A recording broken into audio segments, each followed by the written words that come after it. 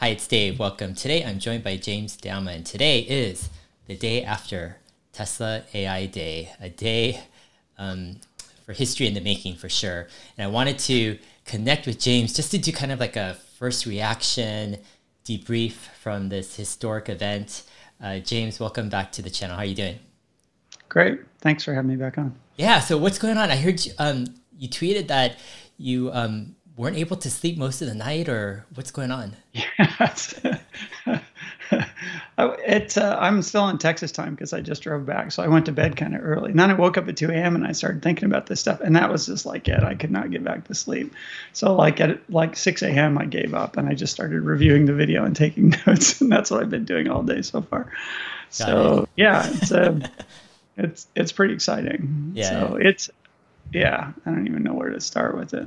Let's take a step back.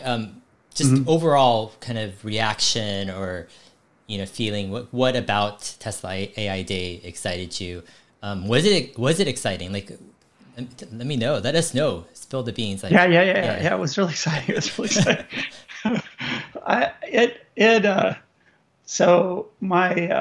I'm stunned by the ambition of the thing. So you mentioned, I think you had tweeted out maybe while it was going on that, we talked about the humanoid robot thing. And in fact, I think we talked about it on our first chat like last year, right? Yeah.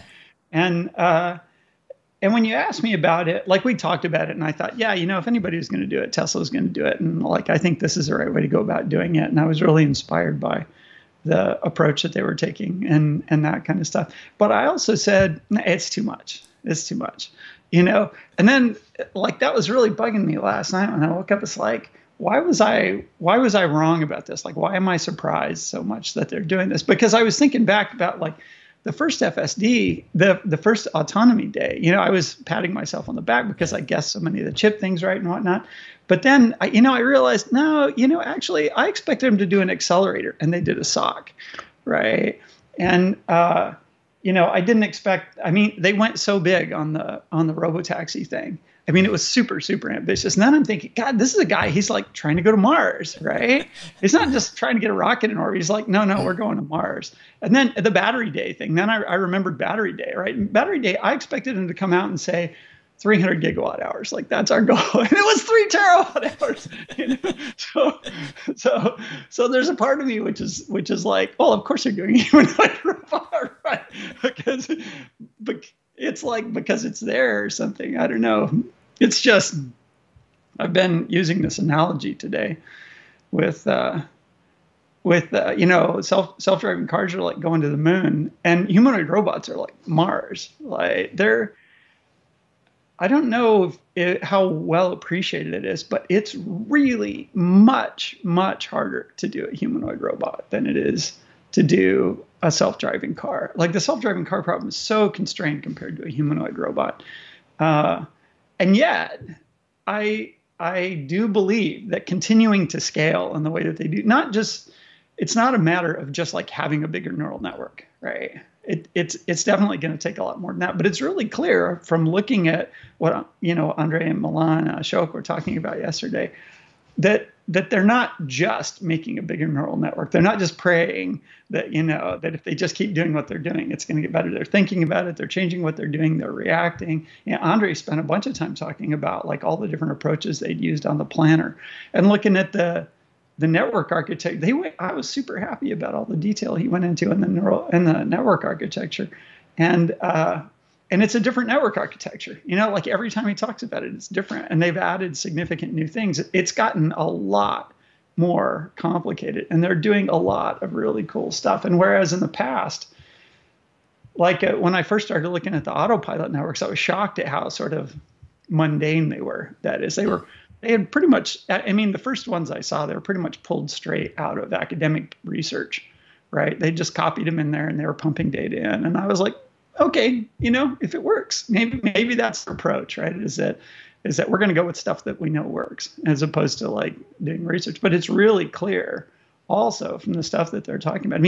You can look at the slides and you can see like where they're building on what other people have done. They cite the other research. but so many of the slides didn't have any citations. This is original Tesla work. I mean, they're breaking new ground on this, and a lot of the stuff they're doing is a really interesting idea. So that's just the networks, right? That's not talking about.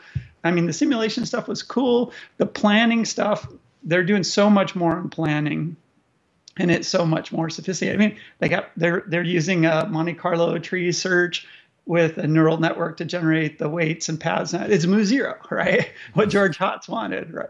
And it's really clear that the end goal is end-to-end, right? At the end of all this stuff too. I mean, which I think it was probably pretty clear if you combined statements Andre had made in the past that they were going to end up end-to-end. But now he's saying, yeah, that's the end game. That's where we're going to. And that once again, that's really ambitious, doing end to end on a really complicated problem for millions of cars out in the world. Like that's a very non-trivial thing, right? And then, the snapshot that we talked about, the teaser shot from AI Day, we basically knew that was going to be a multi-chip module for Dojo, right? I mean, that was the only reasonable interpretation of that stack up, but they're not taking a tried and true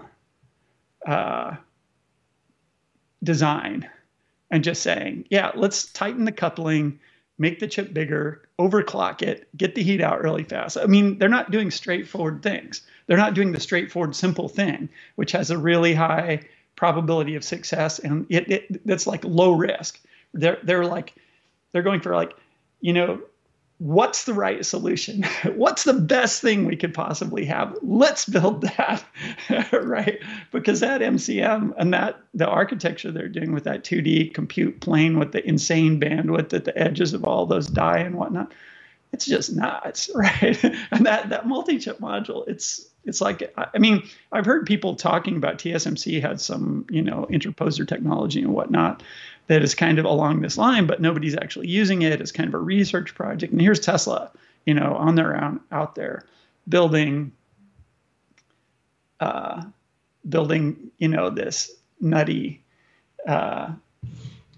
I don't know what to talk about. 18,000 amps. Oh my God. It's like your car takes 400 amps max when it's running flat out, right? That multi-chip model has got 18,000 amps going. Now it's only at 0.6 volts. It's 15 kilowatts or 0.8 volts or something like that. But 18,000 amps, like, oh my God. Like, that's just nuts. And this is one module, right? They're going to put 6 of them in a cabinet. And then they're going to, it's just nuts. Yeah. I said the ambition is breathtaking. And I think that's the right word to do it. It's really something. I'm just really wound up about it. I mean, so like my kind of reaction was, I'm like, they're showing more of their cards, like what they're working on more in depth, with not just with vision, but with planning, with hardware. And then they brought it all together at the end with the humanoid robot, right? Basically saying, we're going to port this FSD computer and our whole stack of, neural net, like training, and planning everything into this humanoid form. Which to me, like it's a complete game changer, because like when you look back at it, it's obvious. Yeah, you just kind of port everything over, into this other form in a sense. And it's going to take a while, obviously, for them to get something to work. And so I think the first step is a prototype, but then after that, they need to figure out how to get a useful product out to the market, and at a reasonable cost. So this is going to be a while. I don't think we're going to be able to buy a Tesla bot in the next, maybe at least 2 years, I'm guessing, right? 1 year to prototype, 1 year to, maybe iterate off of that. Man, I think if they want to push anything out into the market in the next few years, they're going to have to super, super constrain the application space to do that. And they want to go general. So, like I said, it's not, however much training material you need. Also, there are problems that the robot has there are control issues that you have to deal with a robot. Like, picking up an object in the real world involves a lot of steps. Just for a robot to like be able to pick up a hammer or be able to, nail a nail with that. There's a ton of feedback stuff and a whole lot of novel problems that you have to solve that they're not a subset. They're no component of the self-driving car thing. It's a completely different space of robotics problems that they have to go after. So it's not just like take FSD and take the FSD chip and put it in the robot and then collect robot data and train it on that. There's going to be a lot more. Sure. And we can see that they're not just building a big neural network, right? They're playing around quite a bit with the architecture and they're trying different kinds of things. And a lot of the things that they're doing, like in the planner, they're clearly tailoring them to the task. They're not brute forcing. They're doing some amount of brute force. I mean, they're building that big ass computer, right? Yeah. There's going to be a lot of brute force going on there, but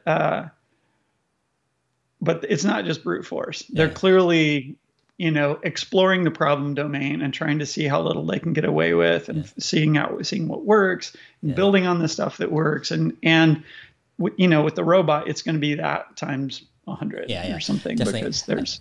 It seems to me the angle for so I get a lot of replies from people on Twitter saying like, oh, what does Tesla have against Boston Dynamics, right? Everyone is impressed by the whole dancing robot thing, right? And I'm thinking like, for me, it's two things. One is like Boston Dynamics, like first they haven't really come up with a useful mass market product, because it's so expensive. Their dog, I think, is what, $75,000. Like, and what does it really do, And then their robots that they're dancing, these things are probably hundreds of thousands of dollars. And it's like, they really haven't found, a killer use case for it. I think what Tesla's angle is Elon is like completely, I think, redefining a robot. And he's like, it's got to be useful. That's the key. And I think it's going to be affordable too. It's going to be affordable and useful. It won't be like the Boston Dynamics, like hundreds of thousands of dollars, like jumping up in the air and doing these crazy stuff. It's going to be focused on like some killer, like real life use cases, and that people are really going to find useful. And it's going to be super like affordable. Like I mentioned, I remember last year you were saying like $10,000 humanoid robot, and it's like Boston Dynamics doesn't have that like ambition, to really have, I think, in the near term, a mass market like humanoid robot for $10,000 or $20,000. I don't even know if there's any company that is even remotely like has any possibility, to do a $10,000 or $20,000 humanoid robot. You have to really go to scale to get the cost down, right? It's not going to be we're going to sell a few thousand robots. It's exactly. going to, it's like the scale is millions. Yeah. And, design for manufacturing, build a factory, optimize the factory for doing that kind of stuff. Exactly. And, when I was doing, that paper study that I mentioned in that call where I came up with the $10,000 figure, because I picked $10,000 because that's the scale that it takes to really change the conversation about this. And so my question was like, are there physical, like, is there anything about material science or the energy density, torque that you can get from electric motors? What, are there physical or engineering reasons why you can't build a $10,000 robot? And I couldn't find it. It's, as far as I can tell, the silicon tech we've got, the battery tech that we've got, the material tech we've got, nobody makes the motors right now. I looked around for a while to find actuators that were really appropriate to the thing. But, if anybody can make those actuators, it's Tesla, right? I mean, they've I can't think of anybody who's better placed to do that kind of stuff. And they got material science people. They can do all of the hard work necessary to solve the engineering challenges associated with making. I mean, and I wouldn't expect the first one to come out cheap. The Roadster wasn't cheap. The Model S wasn't cheap, right? You have some place to start, but yeah, $10,000 humanoid robot that's useful in the real world. 5 fingers, a real hand. Like the way I look at it is, their first iterations and the first for the next several years, we're not talking about like $1 million humanoid robot, that's like gonna have like all these joints and like talk and like like a human. This is not the path that Tesla's choosing. They're gonna do something that's going to be pretty, I think, like minimal in the sense where one of their diagrams, I think it was like 40 actuators, right? So they've already have a prototype type of drawings on this. They know exactly where to put all this stuff. So, and it seems to me like one of the biggest differentiators between all these other robot companies, especially like Boston Dynamics, is fundamentally they're looking at the robot problem as being mostly a brain problem, like a thinking problem. Meaning, it's not so much the movement and the actuators and the body, the hardware, which is going to be a challenge. But to get like a really useful robot, it's probably 90% or more going to be on the brains. Like how smart the robot is. It's a software problem. Yeah, it's a software problem. It's not that the hardware is easy. Exactly. But I would say that the hardware is straightforward. Yeah, exactly. It's the software that we don't have the existence proof for that's going to take real creativity. And it's worth keeping in mind that one of the reasons robots are really expensive today is because you make the hardware more complicated in an effort to lower the bar on the software, because that's a trade-off that makes economic sense in the short run. Like the software problem is hard enough that if you make the hardware more expensive and make the software easier, then that's a good, and you can make the parallel with Waymo, right? Or Cruise or whatnot. I mean, they're making their car more expensive in an effort to make the software problem easier so that they can accomplish it sooner. And they believe that the value of the product is high enough that it justifies the cost. It's still economically viable, even with the expensive hardware. And you could see, Boston Dynamics being in a similar kind of vein right now, right? That they don't want to wait 20 years to sell 1 million robots and then have no income before then. They're starting with some higher priced thing in an effort to make the software problem easier, right? Yeah.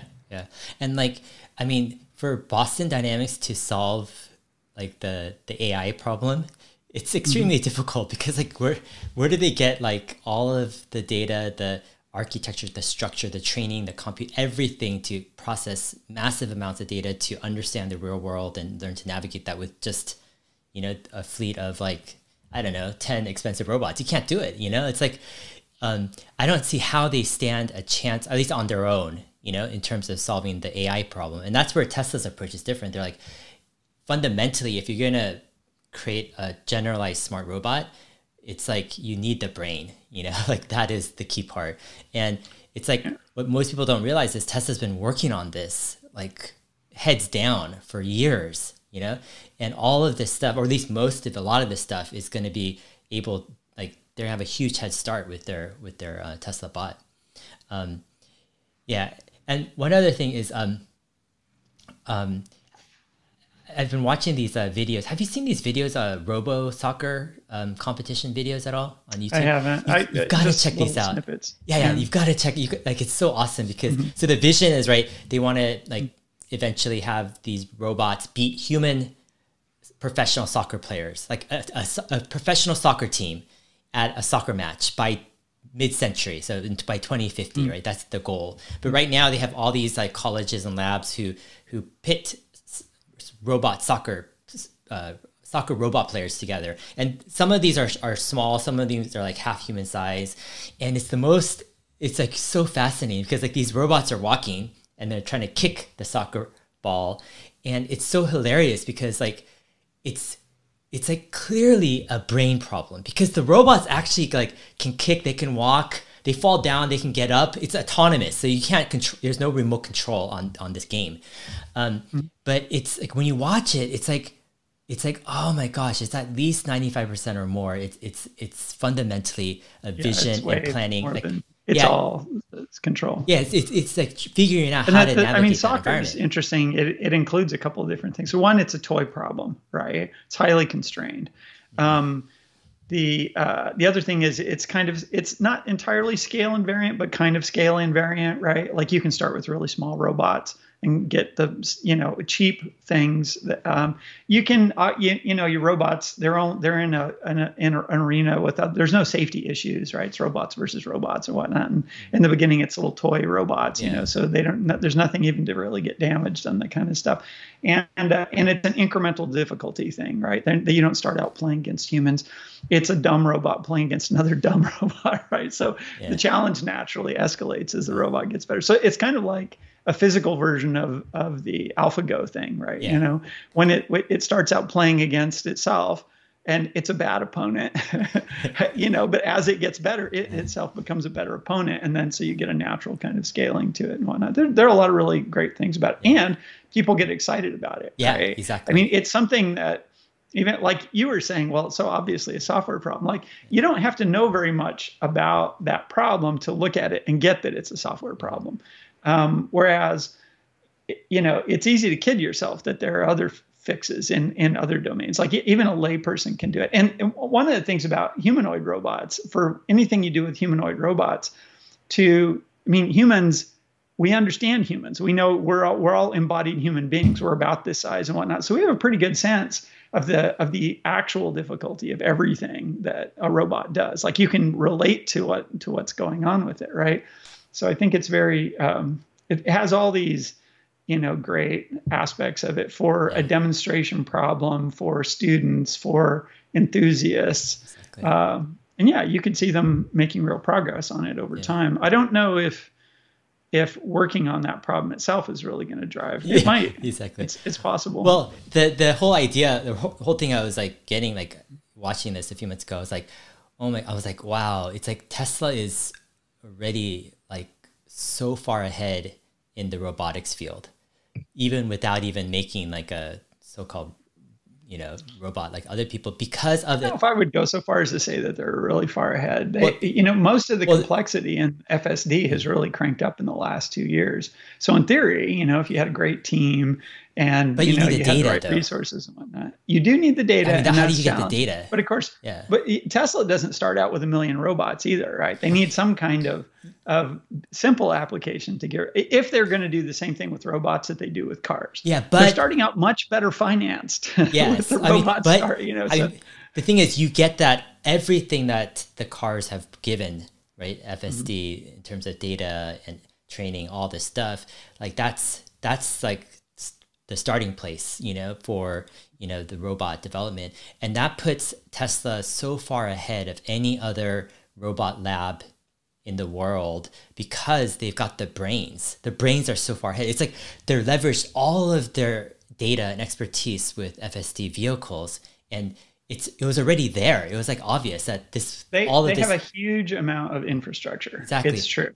And they know how to use it. They've been thinking about this problem. Exactly. A lot of the vision and perception and planning they will have sorted out by, they still have, locomotion to deal with, and they still have, for the world, for robot or for cars, the world is kind of 2D, and for robots, it's definitely 3D, right? So there's a more complicated sort of dynamic. The robot bodies are flexible; they can do multiple different kinds of poses. It's not trivial, and it's not straightforward. But they do start with some very significant advantages in this space, especially if the solution is similar to the FSD solution, especially, right? Like you will see roboticists say, as they do with respect to the cars, that, or believe, I don't know if say, they wouldn't put it in these terms, but that I'll call it, pre-deep learning robotics. Let's call it classical robotics. That has a really important role to play. That engineering discipline learned a lot about robotics. And if you're not building on top of that, which, you could kind of argue that Tesla doesn't to a great extent build on top of that kind of stuff, which is, I think that's the source of a lot of the skepticism about Tesla's efforts in that space. And you'll see them, I suspect, do the same thing in robotics, right? That there will be a general consensus among experts, as there is with FSD, that, this isn't going to work. They're not doing what all the smart guys in academia who started 50 years ago are doing, right? So clearly they're doing the wrong thing.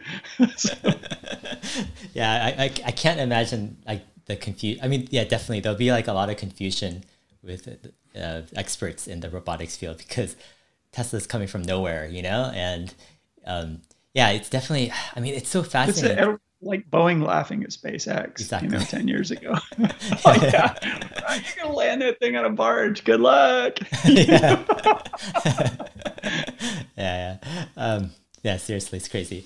Yeah, I mean, personally, I mean, for me, it was before the event, it was obvious Tesla's, moving into robots beyond the fleet. But my whole question mark was like, for them to get a humanoid robot that's actually useful and that people can actually buy. I'm like, that's not ready right now to reveal, And so that was my whole thing. I'm like, what can they reveal right now that people can buy? And so I thought maybe it would just be a demo, but I'm like, if they show a humanoid, then it seems like it's such a far off thing. Like I thought it would be like, at least several years before, they come with something substantial. But then I think what kind of hit me was I'm like, whoa, kind of like your impression. I'm like, no, they're kind of almost borrowing on a word from Elon, pathologically like focused on moving so fast and as ambitiously as possible. And so they could just wait on the whole humanoid stuff and, just focus on driving. But it's like this unreal type of like ambition and urgency. And it kind of reminds me of the Everyday Astronaut interviews. I don't know if you saw the 3 parts, but Elon is just like, I don't know if the word is anxious, but he's so like, let's say 1 day, 1 week, like clock is ticking. Yeah, exactly. I'm like, where is that coming from? It's like so crazy.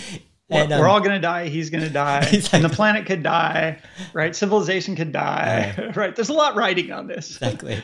And I'm like, wow, that kind of surprised me. I'm like, humanoid, like right now, announcing it and just saying we're going for it.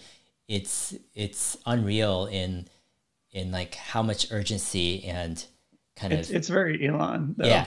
It's kind of spectacularly so, and humanoid robots. I don't know. There's so many robots out there. Mm-hmm. Factory robots are pretty.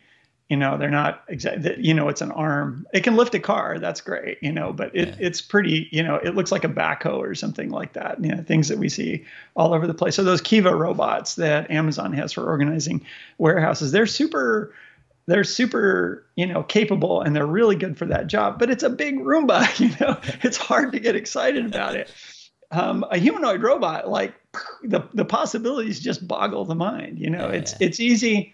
The engineers are going to get inspired about it and you can write all of these really interesting, I don't know if business case, you can write all these really interesting scenarios about the possibilities of this kind of stuff because people know what people can do, right? We've tailored the world to us. And so a humanoid robot that drops right in, there's, if it really has the locomotion and, object handling and, dexterity and whatnot of a human being, it drops into every single manual labor job that there is and lots of other things. I think because they don't get tired, right? If boring, repetitive, and dangerous, what's a good, boring, repetitive, dangerous job? Cop, right? It's not, no disrespect to police officers, but it is a repetitive job. It is dangerous at times, right? And it can be extremely boring. First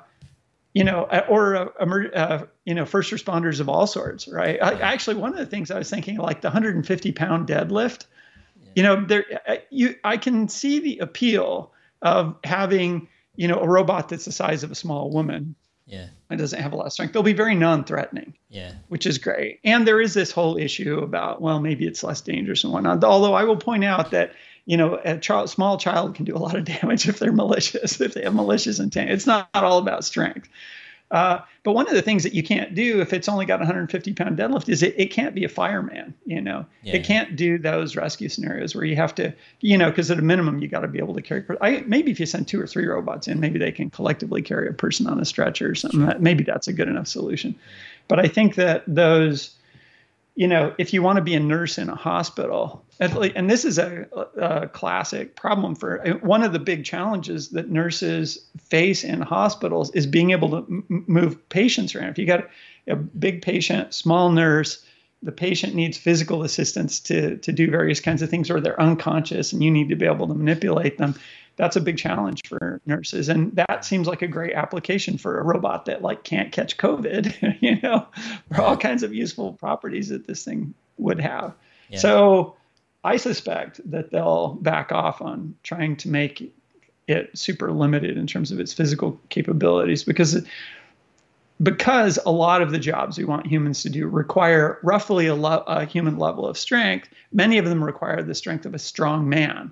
And so, that 150-pound deadlift or that 10-pound straight arm, lift, that might not be enough. But we'll see. Yeah. They could do the, petite robot for quite a while, perhaps, before they have to move on to safety critical stuff. Yeah, I mean, I was actually impressed by how Elon seems to have at least given consideration to kind of the safety, and like he wants to make sure robots are done the right way, and like that's the thing that bothers me about Boston Dynamics. Like, what's the point of having these Terminator-like robots do all these scary, eerie dancing maneuvers, like they're gonna catch you, and it's like, what's the point? It's like, for me, it's like, I think what Elon has done with the robot is like, hey, we want it to be like a nice robot, we don't want this scary looking crazy robot.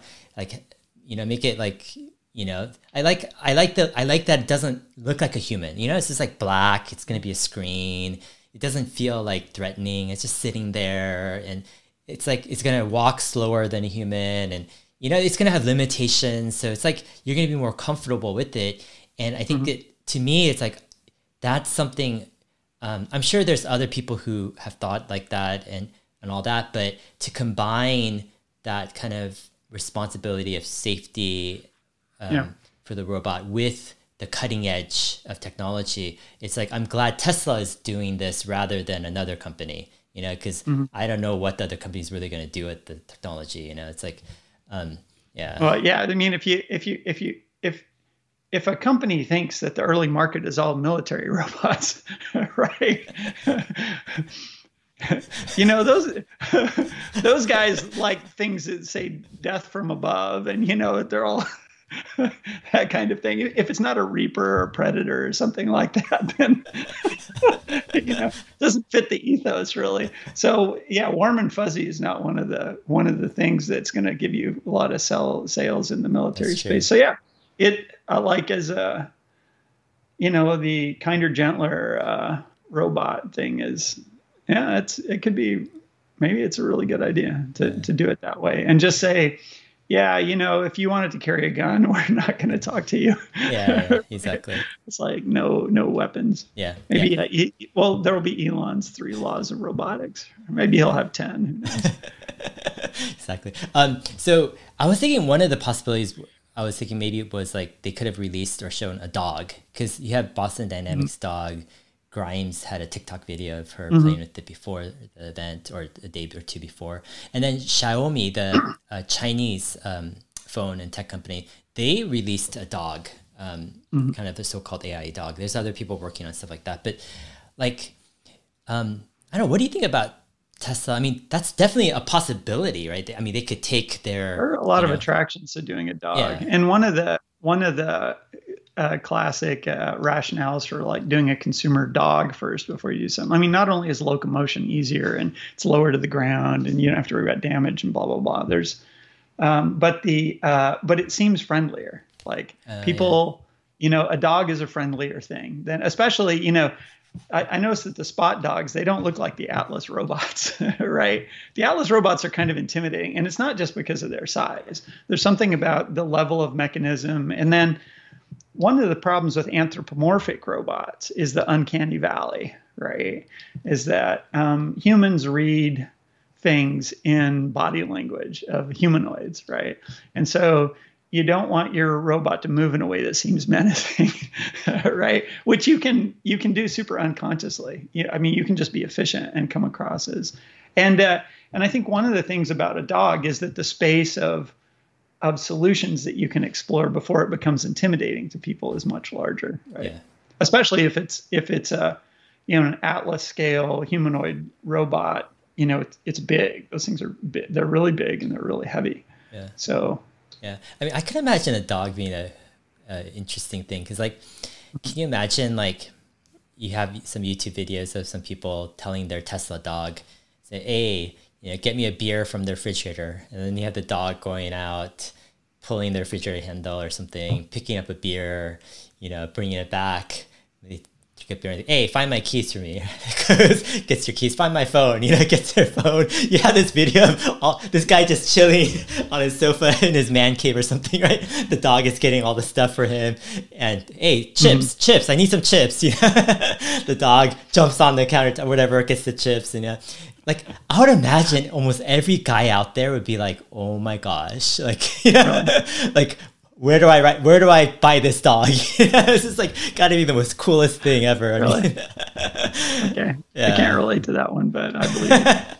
Yeah, but yeah, just like that kind of like useful kind of assistant mentality, like something in the house to help you with something, whether it's like, hey, clean this up, hey, vacuum here, or hey, get this for me. It's like, it just seems like, I mean, the humanoid robot obviously can do that as well. I mean, maybe they'll jump to that, but just, I mean, it seems like maybe there could be a lineup of various different types of robots in the future, but I would imagine they want to focus on, kind of like the most generalized solution in a sense, because a human can do probably almost everything a dog could do, right? So, I mean, what are your thoughts on that? Do you think it's worth exploring other robot forms, or do you think? Well, if they can do the human, they can do other shapes too.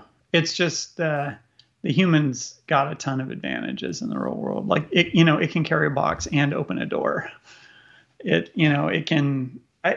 Dogs are pretty good for locomotion. Quadrupeds are pretty good for locomotion, but in a human house, you need to be able to get things off the top shelf a lot of the time, right? So, or you need to be able to wipe the top of the windows. Is that there's a really big space of things that are jobs that we design for people.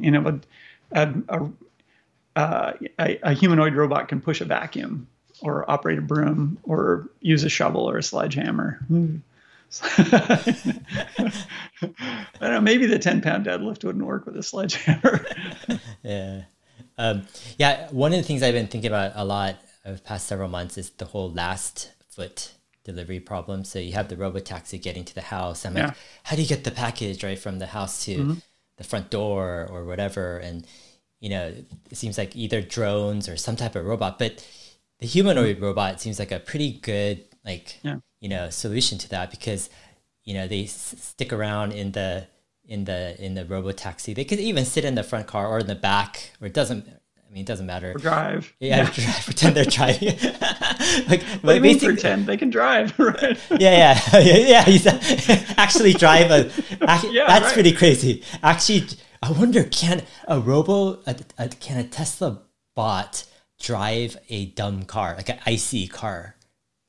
It should be able to. Yeah, that's crazy, if it's got the general utility, because the point of a general humanoid robot is that it doesn't require the robot to have higher cognitive faculties or be able to do calculus or play chess or whatnot. Not that would be a problem for a humanoid robot. I mean, those things are rather easy for computers in certain respects, but especially if it's got an internet connection, which a Tesla robot definitely will.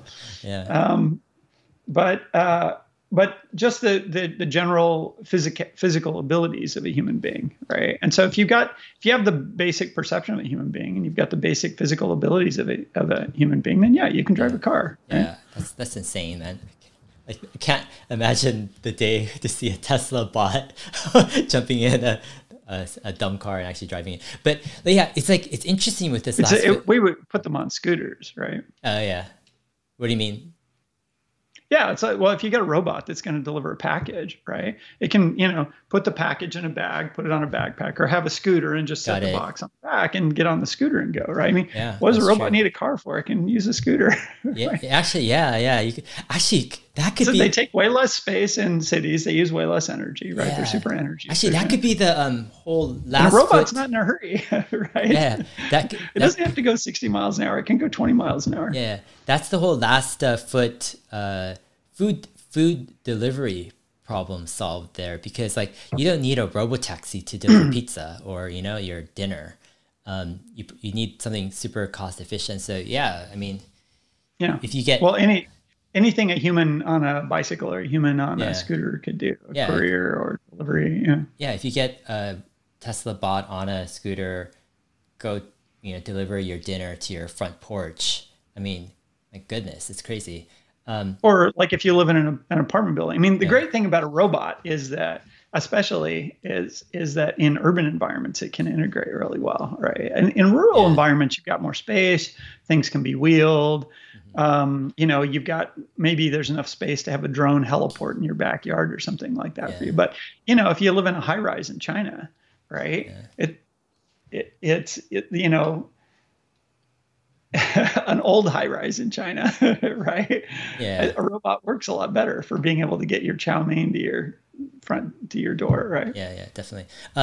Yeah, it's so crazy fascinating, because like here I was thinking the last foot delivery problem, they would have some type of like more simple robot, but then it ends up being they're trying to like it's basically like disrupting the UPS driver himself, like taking the box out of the car, delivering it, and it's gonna look like, honestly, it look like a human, but it would be like a human form of this robot taking the package to your doorstep. And yeah, it's like, I don't know, for me it's like it seems like the Tesla community is like processing this, starting to get it, because it's something they've been looking forward to, and something like we've been talking about a lot, that just the foundations of all this stuff. But I think for the rest of the world, like they're not in tune with any of this stuff, like this is completely like unknown stuff. And for them to, it seems like it's just something like it's crazy. It's going to be a world where I agree that delivery robots are a really interesting application. Yeah. It's the kind of thing where you could find a business.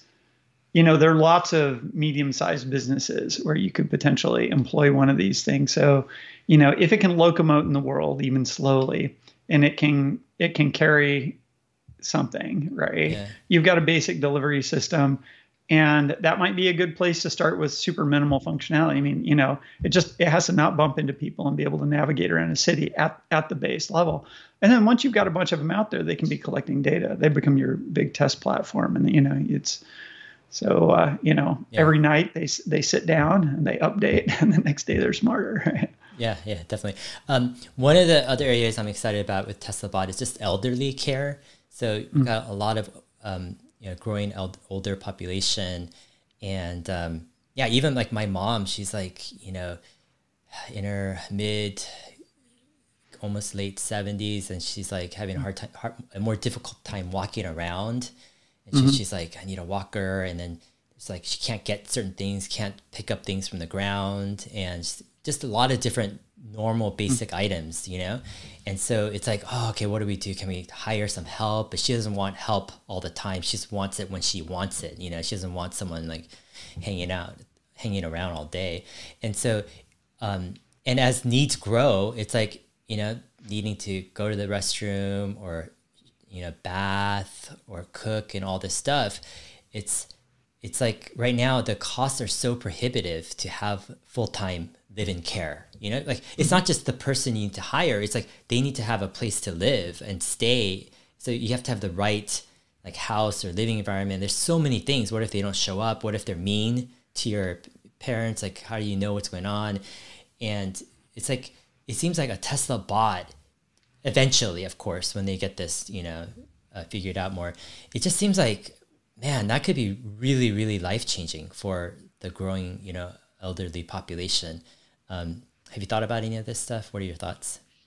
Yeah, no, I think it's definitely an area of need, especially as our society continues to age and people live independently up to much later ages than they sort of traditionally have. It's definitely that's why I mentioned the nurse robot, right?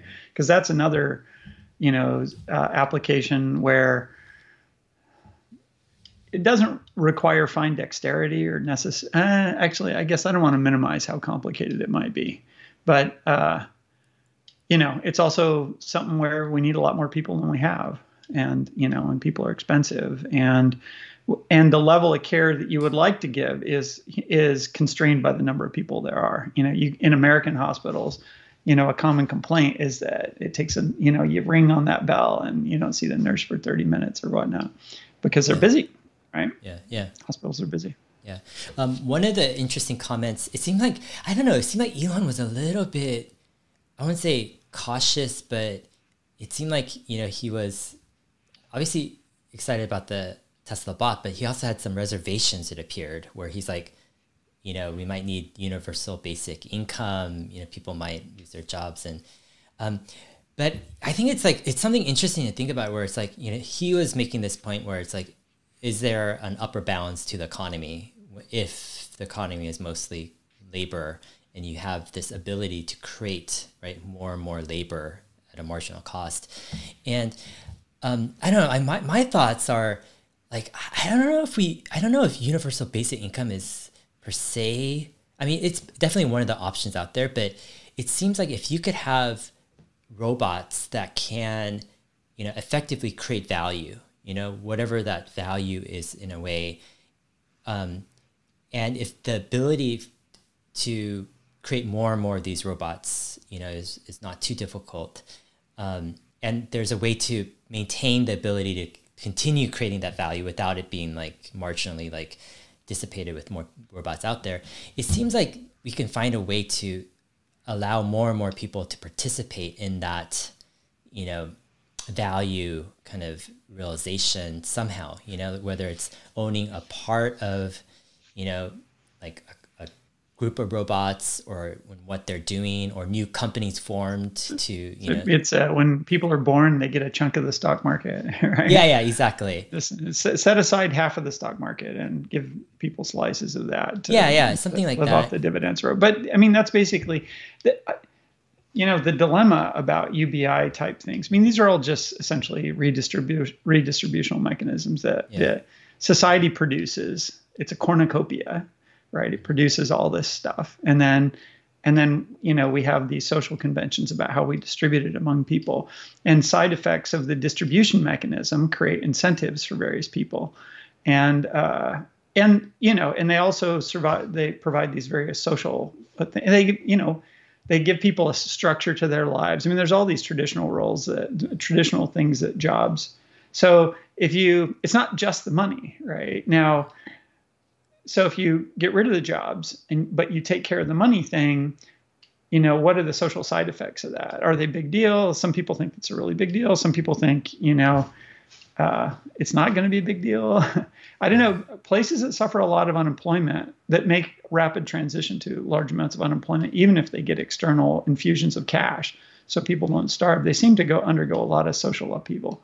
At least, that's my perception of what goes on there. So, I mean, having unions, for instance, is kind of an intermediate step where, essentially you have labor negotiates to get a cushy job and get paid well for it, right? So it's not like all the way to getting something and not doing anything, but you've got sort of this intermediate thing. Maybe you work fewer hours, the job is really safe, whatever the deal is, and it's well compensated, right? So breadwinners can still win bread for their family. Because, I mean, as it is, most Americans don't work. I think only 40% of the population, or 35, actually has a paying job. And the rest are children or retired, or, they work from home. They take care of their parents, or they have a partner that does the earning and that kind of stuff. So you don't have to make sure everybody has an income, but everybody has to have access to some source of income via some relationship that they have, whether it's with the state or a family member or something like that. Yeah, so I don't know, but I worry that UBI is simplistic. Right? And I might be overthinking this. It's possible that UBI works, but I suspect that it's not a super easy transition. And right now, people do the math, and the math doesn't look very good, right? Yeah, definitely. Yeah, The flip side is we're learning that we can just print money and everything keeps working. Right? I don't know how far that goes. For now, yeah. Until who knows? So far, it's exactly. working. Yeah, so far. Well, the party lasts, right? I was thinking about this idea of what do you think about a monthly recurring revenue model for the humanoid robot? So rather than, just the upfront payment, because if you think about it, a lot of this stuff is like the robot's going to need updates, and these updates are extremely important, I spent a lot of time. We never actually did have the follow-on conversation about the robotaxi economics, but after the conversation where we talked about robotaxi economics, I went off and spent a bunch of time trying to drill down into the basics of that thing, and it makes my head hurt how much, like, there are things about robotaxis, like if you make certain assumptions, there are a bunch of things that we know about. How big the taxi business is and what people spend on cars and how big the transport business is. And there are all these numbers that you can plug into the model. But even so, it's really hard to like narrow the likely business model down. Like there's so many ways it could unfold inside that space, because a lot of it turns on public perception of safety and utility and the social status associated with these services, what they say about you. Which are all things that, like, I can't find numbers on, really. There's all kinds of factors that seem to be pretty, like, when I was looking into, like, why do people buy certain cars? And it's a freaking mystery, right? It's really hard to figure out, like, why somebody buys a Mustang versus a Corvette, much less a Mustang versus a minivan. There are lots and lots of people who buy Mustangs would be better served by a minivan. And lots of people who buy minivans could easily afford a Mustang, right, if they wanted to. So it's not just about cost. There's all of these emotional components of that kind of thing. Anyway, so my experience with looking at the robotaxi model, which seems to me like much more constrained than the humanoid robot business model, makes me feel like it's really hard to have any confidence about any. I mean, it's fun to speculate, and you can toss all these things out there, but trying to actually figure out what the likely outcome is seems just so uncertain. Yeah. It's very hard to have any confidence in anything that you can say about it. Yeah. So one of the some of this stuff is so crazy. So one of the things that's just kind of mind bending, blowing, is like Tesla has these big business, huge total addressable markets that they're just in the infancy, right, of addressing, whether it be not just EVs, but autonomous, vehicle transport, energy. We're just in the early stages. So it's like, it feels like the next decade and, with autonomous driving is just like, it's a huge runway. Then you have energy, which is a huge runway, next decade or two. But then this whole event last night is just through another product line where it's like humanoids. This is like gonna be a huge thing for many decades to come. Like this isn't just like a side little tiny. I mean, I think that's where people can get tripped up. It's like, this is a hobby toy project or something. It's never gonna come to fruition and just whatever. They're just showing it off. Or now they really have too much on their plate. Yeah, exactly. Right? Yeah. But like the reality is those. Like, I think they can get this thing to work, and I think it might take a little bit longer than, of course, maybe like some people would, the Tesla fanatics would want it to, they want it just to be. It's going to take right now in a few years, but it's going to take some time to get to where it's like super awesome and super amazing in so many ways. But it's like, this is like multi-decades. Like, we're talking about like, and the total addressable market. I mean, I'm just thinking like, it's not just all human labor, right? Yeah, it's all human labor. And then it's like, how many bots? It's not all human labor. It's all human labor if we could manufacture unlimited humans, right? Yeah. Because the human labor market at times is much larger than the the potential human labor market can be much larger than the number of human. I mean, the truck driver, the potential truck driver market is a lot bigger than the actual truck driver market today, because there's this huge shortage of truck drivers, right? Yeah. So, I mean, I was just thinking, like, what Elon is saying is, like, with, the economy being almost unlimited with, if it's labor and you have robots, is, I think he's basically saying, like, in some ways, this humanoid market is much bigger than autonomous driving, because autonomous driving is like a subsect of human labor, like driving, and transport in a way. But a generalized humanoid robot solution is like, it just seems to be much, much bigger than just driving and transport. I mean, what's your kind of initial thoughts on that? Yeah, I agree. It's big. It's really big. Yeah, man. Like, I remember having a conversation with a guy some years back, and we were both at a tech startup or something like that. He said, "This reminds me of that the story about plastics. That's the thing." And then he was telling me energy. That's the thing. You know how big the energy market is. Like, that's what we need to go work in. And I think about that conversation I had with him all the time, because it was like Tesla, energy, like, it's so big and they've barely gotten started, and the addressable market is just nuts. I mean, transport is bigger. Is it bigger? I'm not sure if it's bigger. I forget, but energy's like on the same scale as transport. And like, what aspect of the future of the 2040 energy market is Tesla not addressing, right? Because they don't need to go into coal plants or natural gas generators. I don't know that they need wind power, right? It's because solar beats wind for the most part, And by 2040, solar's going to be beating wind pretty badly. It's ahead now, and it's gaining space, right?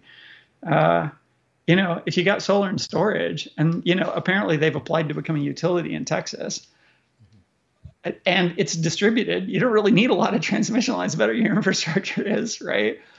It's like everything.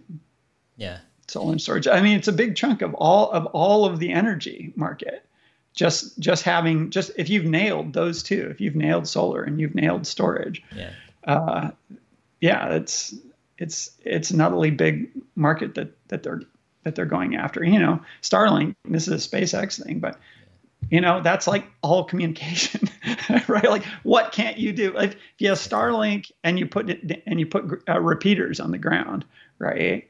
Because a Starlink terminal, you can sit it on top of an LTE antenna, and it's a cellular base station, right?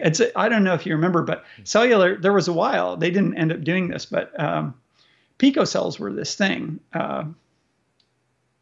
15 years ago, maybe, or 10 years ago, where people were thinking that one of the solutions to the cellular bandwidth crisis, when there was kind of a bandwidth crisis at the time, which ended up getting solved by opening up more spectrum and going to more sophisticated modulation techniques, the signal processing that goes into cellular that provides with these crazily high bandwidths that you can get, like gigabits to a cell phone these days.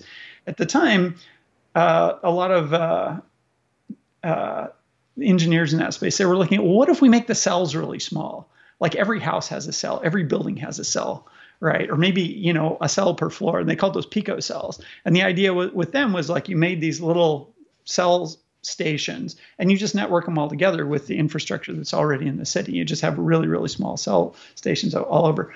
I mean, the concept is still sound, right? But you can do kind of an intermediate scale thing like that, where you have something the size of a pizza box that you plug into a wall somewhere, and it's got Starlink coming out the top and cellular coming out the bottom, right? As long as it can see the sky. You go to Los Angeles and you scatter a few. If you can make that box for a couple $1,000, all they need is electricity, and wow, you got a really good cellular network, right? Because unlike current cellular networks, where you got to wander, the geometry changes, the atmospheric conditions change. I mean, getting a cellular network built so there are no dead spots is actually pretty hard. But if your cells are really small, you just put every time you get a dead spot, you put another cell right in the middle of it. And, you can get arbitrarily good coverage. And of course, in the country, you don't even need that, right? If you're in low population areas, you just use bigger, more powerful transceivers for your cellular. And so if they make a cheap base station and they've got 42,000 satellites in the sky, that's global telecommunication. It's like low latency, high bandwidth. It's everywhere. And you can make the terminals arbitrarily cheap if you just have this intermediate stage. I mean, it's so straightforward from because the hard part is Starlink. That's the hard part, right? Once they've got Starlink, like if they want to do the other thing, okay, so they own transportation, energy, and telecommunications. What else is there? How about all human labor? Exactly. It's just, God. Yeah. Wait. So I want to go back to this cellular option here. So, are you saying that they could actually create like do you think they can create a nationwide like cellular network if they wanted to, or like or per city or geography, just kind of blanket an area of these like. Yeah, so there's the thing I was talking about, making picos. I mean, they wouldn't call them pico. Pico cells were smaller. You'd probably want to do slightly bigger cells because now we have LTE and we have these advanced modulation schemes. But if you have a box that basically converts satellite into cellular, and you put them on city block grid or something like that, there you go, cellular network, right? First stab, and then you go around looking for where you don't have a good signal, and you add one more there, right? And the main constraint is that the boxes you put in need to be able to see the sky, so they put them on the roofs of buildings or whatnot, and all they need is power, right? Yeah, I mean that's crazy because so anywhere you have power, you can just put a lot of these little boxes, and boom, you have a really good, super high bandwidth, super low latency cellular network. I mean the crazy thing is, like, that's awesome monthly recurring revenue, Yeah. It's like, I mean, you just need to provide like, comparable service, for a cheaper price or something, or a better service for the same price. But you could, that's like gold. And you don't even need to start nationwide first. You could just start like, in a certain like city or area first, right? And, have a cheap price, $20 a month or $30 a month to begin with. Yeah, it's crazy, man. And then you forgot, not going to say you forgot, but Mars. I mean, interplanetary economy. Like, and we're going to own that entire planet. It's like telecommunication, energy, transport, all human labor, and Mars. Exactly. Yeah, I mean, yeah, it's crazy. We're getting off the rails, I guess. Yeah, I mean that's one of the reasons why I'm not sure anymore about the whole Company X holding company idea anymore. I just think logistically there's so many people just kind of not really wanting a conglomerate, merging of a company. But to me, just the ideas are so big. And then Neuralink, right? Like, where does Neuralink fit into all this? Like, it's like, I mean, it's the human brain to the interface to the world in a sense. It's like, it's a whole nother economy in a sense too. I mean, they'll own the afterlife too. That's what'll be next. You don't have to die. We'll just upload you. Yeah. For a small monthly fee, you can live in heaven. Yeah. Sounds too eerily similar to the Matrix. I was thinking, people make Jeff Bezos out to be evil. And all he owns is grocery stores. Oh, man, things are going to get so weird. Yeah, no, it's crazy. Yeah, we live in crazy times. The future is, it's definitely crazy. A lot of things are going to be different for sure. Hopefully, though, the hope is that this stuff can be used for good and not abused too much.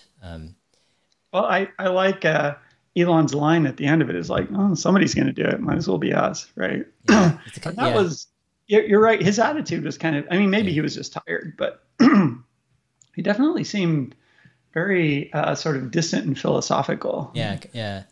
Like, I mean, the way I look at it is, okay, so the best way to ensure good use of AI in like robots, like in my mind, it would be to make the business model work where you're making the best end product and you're selling it and delivering a ton of value, you're getting a good margin, but it makes it difficult for someone to beat you at that game, meaning to make more money and to create a bigger and better kind of, robot fleet and all that. So in some ways, like, it kind of feels like Elon is saying, hey, okay, we didn't intend to do this and we're not even sure, it's more like this thing. It's like someone needs to shepherd or steward this, this technological trend.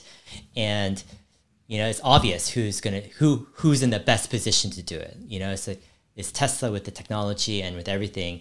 And it's kind of like this obvious choice that, okay, fine, Tesla, we're going to do it because, we're at that position to do that. But also, we know how to do it. We're going to make the best product. We're going to sell it. We're going to make profit, but we're going to make sure it's good for people, and good for society. But yeah, to me, there was kind of like this, I don't know, slightly philosophical, but a little bit of a profound type of like responsibility, feeling, you got during parts of the presentation, which I thought was definitely interesting. Oh, specifically the humanoid robot bits of it you're talking about. Definitely, yeah. Yeah, and one thing that struck me about it is it's more half-baked than a lot of stuff. Like the robot design, it was PowerPoint design, right? It was, the specs are super broad and generic.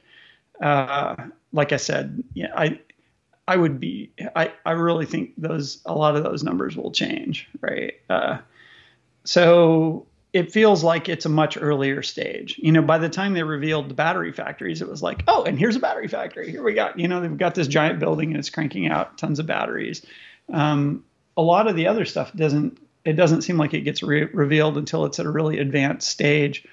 And maybe part of the reason for that is you want to time public enthusiasm close to the time that you can get orders and that kind of stuff. So that makes sense. And maybe part of it is not wanting to let competitors give them too much insight into what you're doing, right? So it makes, it gives you more sort of space to run before you have to start worrying about competition. But the robot thing, it doesn't seem, it doesn't seem, maybe those things don't apply, but it's definitely really early stage stuff. And the robot, I think the humanoid robot is farther away today than FSD was when they announced FSD, like five years ago, almost 6 years ago now, right? It's going to take a while to get there. So it's not like competitors couldn't, if somebody was really motivated to do it. So part of this might just be Elon saying, I have seen the competition and they are me, right? Like nobody else is gonna do it, even if you tell them, right? Yeah. That's a lesson in the EV space. Yeah. You can give away your patents. You can demonstrate everything that you want. You can show people what a great thing is. And the incumbents are just gonna yeah, we'll keep our business model. We'll just ride it right into the ground. Yeah. Have fun. Yeah. Cause I was thinking actually earlier today, I'm like, if you were like, if imagine like Apple, Tim Cook, Google, Sundar Pichai, or Microsoft or Mark Zuckerberg, like these CEOs of the big tech companies, and like, are they really like? What's their reaction? Let's say to the Tesla, humanoid robot announcement. I'm thinking of any of the companies, I think most of them, they probably just gloss over it. It's like, just, okay, whatever. It's a pipe dream. It's going to take many, many years. It's just another Elon type of, pumping project, whatever. But I think maybe the closest one who would kind of go like, oh my, like wake up or just be kind of motivated to try something might be Mark Zuckerberg. He seems to be, of the big tech CEOs, kind of like the one who would be like, I could understand like the possibilities of how big this could be. I'm not sure what they could do really, but it just seems like maybe he might be, one that catches it. early. But I don't know. What's your take? Do you think that there's any big tech CEOs that might be kind of? I would have picked Larry and Sergey, although I got no idea. It's been so long since it was possible to get a read on their interests and what they're doing that they seem to take this stuff really seriously. Zuckerberg, on the one hand, like it definitely seems like a big chunk of the stuff he's really interested in feeds straight into Facebook's like core businesses. And you could see him saying, Elon is a useful fool if he gives people lots of free time, right? Because what are they going to do with it, right? Play VR games on Facebook, maybe. So is he interested in outcompeting that? Maybe. I don't know. It is a really big market, but it's also very uncertain at this point. And, a lot of people's natural read on Elon is that it's not going to turn out like he says it is. Yeah. Right. So you could imagine you can definitely imagine holding off for a long time. So Facebook has very serious AI capabilities. Yeah. Google has really serious AI capabilities. Apple does too, actually. They all could decide that they were going to try to replicate this effort. I mean, they all have the financial resources, they've got the core talent and the vision to potentially do it. But, in our last conversation, I was looking at it saying, nah, too big. It's too much to bite off. Yeah. And I don't know. I mean, I've been impressed with Zuckerberg's foray into VR. It does seem pretty farsighted, right? I mean, they're making big investments well ahead of the potential of that market. And of course, Google famously has done that, right? They have their whole moonshot division kind of thing, but they've been burned on so many moonshots. I wonder if maybe they're not getting more leery of putting billions of dollars into something decades ahead of when, but they could, right? It'd be nice to have competition. Yeah. I mean, it just feels to me like, one of the reasons why Elon could reveal it earlier than later is just because I think he just realizes like they're really far ahead in terms of data. I mean, their whole car FSD program has just built up all this, and he keeps on calling it real world, the physical world, AI stuff, where he just, I think he feels like they're significantly far ahead in terms of data and what they've accomplished in that arena, where I think he just feels like they're going to be extending their lead, as their fleet grows and, they just continue on. So I don't think he's threatened, in any way per se. And then he wants to attract the best people to work on the project and, move it along fast. So it's a good PR thing. Yeah. And he may feel, well, like, if Google does it, they'll be timid and it'll have a LiDAR and a bunch of radars on it or something, right? That's the lesson, is that they're going to make the $1 million humanoid robot that has different issues, right? And addresses a different market and fail maybe, right? Yeah. And then you have Apple. If they make a humanoid robot, they charge like everything for all the accessories. It costs a fortune. Oh man, you could imagine premium humanoid robots selling well. All right, James. Thank you for the conversation. Had fun debriefing on this whole AI stuff. I would love to dive deeper on the more technical aspects when you have the chance to go over the presentation more. Perhaps like, I'm getting people wanting like a deep dive on, the sections, but I was thinking I need some time to digest it. Yeah. If you could, I've been going through I'm still compiling the reading list. Got it. Okay. So it's going to take me a little while to get through it. Okay. Yeah. There's a lot of stuff. Take your time. If you could like screenshot like different slides and then maybe like, we can do episodes later, like per section. Maybe like even follow the sections of the presentation. That would be an interesting way to do it. I'm sure we could do an hour each on the four main sections. Yeah, exactly. Just go through the screenshots and we'll try to bring it down to earth for people to understand more in layman's terms. Yeah, that's good. But awesome, man. Take your time and have a great weekend. Nice chatting. And for all those out there, yeah, it's been a fun journey through all this Tesla AI stuff. Yeah, we've been at it for a while, you know? Yeah. So yeah, it's just crazy stuff. Okay. All right. See you guys. Bye. Take care.